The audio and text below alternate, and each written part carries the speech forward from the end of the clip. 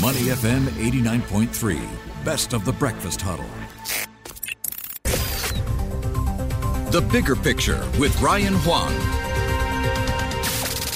Money FM 89.3, good morning. It's the Breakfast Huddle. I'm Elliot Danker, and it is now time for the Bigger Picture with Ryan Huang. Ryan, to set things in context for this next conversation, it really is on the back of how people are seeing the year ahead as a year for this continued shift toward recovery. A lot of things in play here, monetary policy, etc.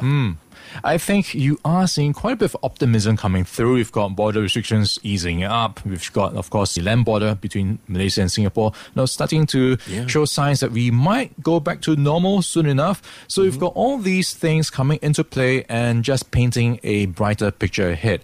And if you look at what Credit Suisse is looking at in terms of its outlook next year, they are expecting the global economy to grow by 4.3%.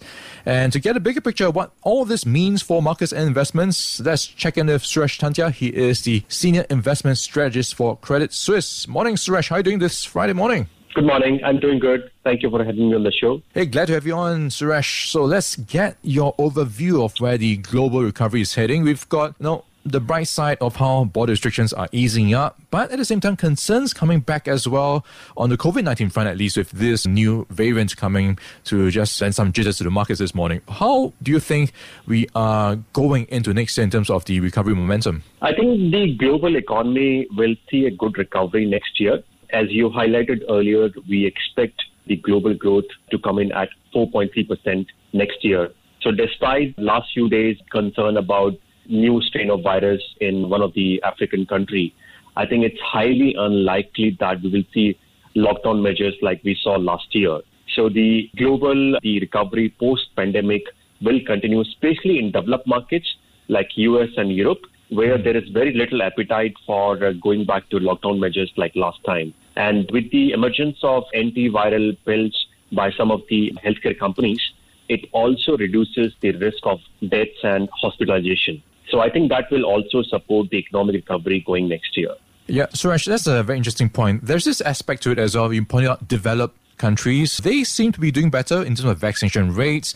And if you point out as well, the new variant is coming from South Africa. And the African continent, in a way, rates of vaccinations are much lower. Is this going to mean next year potentially a widening gap in terms of recovery and what it might mean for emerging markets? Yes, absolutely. I think similar to what we have seen this year, next year also developed market economies and the equity market should do well compared to the emerging markets. Because emerging market, they are still struggling with COVID, with the exception of, I would say, South Asia. And in DM, the recovery has been very strong. Next year also growth will be strong.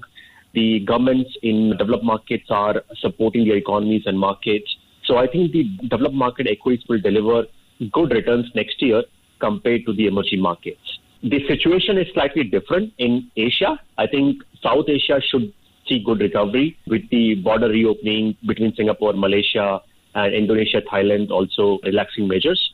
So I think within the context of the emerging markets, South Asian equity markets should still do well. Yeah, Suresh, what makes it a bit interesting as well is the picture around inflation. And that has led to many developed countries, central banks to start thinking about tightening again. The FOMC, of course, tapering.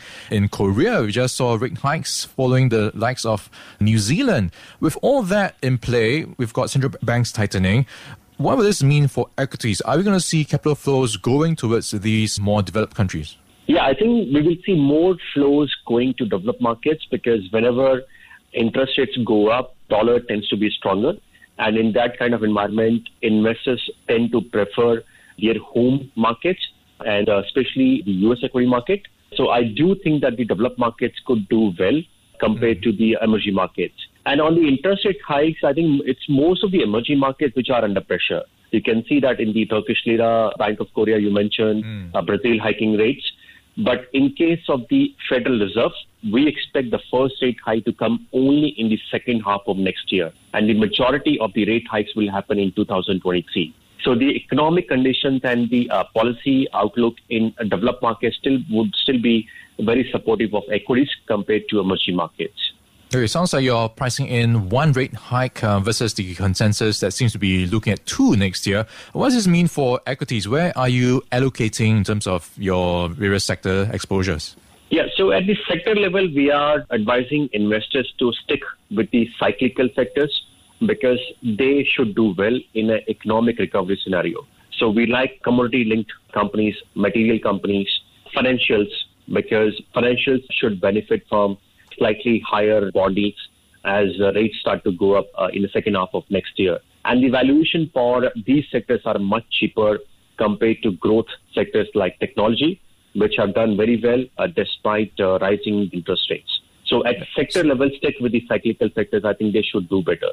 Where does China fit into your view next year? Is this attractive enough in terms of valuations right now? The valuations are certainly attractive right now, but I think China is facing a lot of headwinds, ranging from economic slowdown to tightening in the property market. You were already talking about Kaisa and some of the other property developers.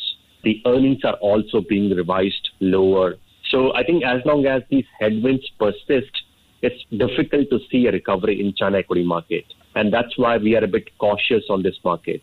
What we are advising investors is to invest in line with the government's objective. So what we like in China is the Sustainable China Basket, which focus on renewable energy, solar, wind power, electric vehicle stocks, because the government is supporting these sectors and the growth outlook for these sectors are also very strong. So I think that's the opportunity to invest in China right now. And just to wrap things up, Suresh, where does Singapore stocks rank on your shopping list? Are they attractive enough at this point to ride the recovery, or do you think it's just limited upside for now? I think we should still see some gains in the Singapore equity market. We are looking at a high single-digit kind of return for next year. The earnings will recover by 14 to 15%. As border reopening happen, domestic economy recover. I think within the market, banks are the opportunity because as U.S. interest rates go up, the net interest margin of Singapore banks should expand. And they still deliver you 4% kind of dividend yield. So I think we should see decent returns from Singapore equity market. But within the market, opportunity is more with the banks because of expectations of higher rates and 4% plus dividend yield. All right, I've been chatting to Suresh Tantia. He is the Senior Investment Strategist for Credit Suisse, helping us to give his outlook for 2022. Suresh, thanks for your time and have a great weekend in advance. Thank you. Before acting on the information on Money FM, please consider if it's suitable for your own investment objectives, financial situation, and risk tolerance. To listen to more great interviews, download our podcasts at moneyfm893.sg or download our audio app. That's AWEDIO. Available on Google Play or the App Store.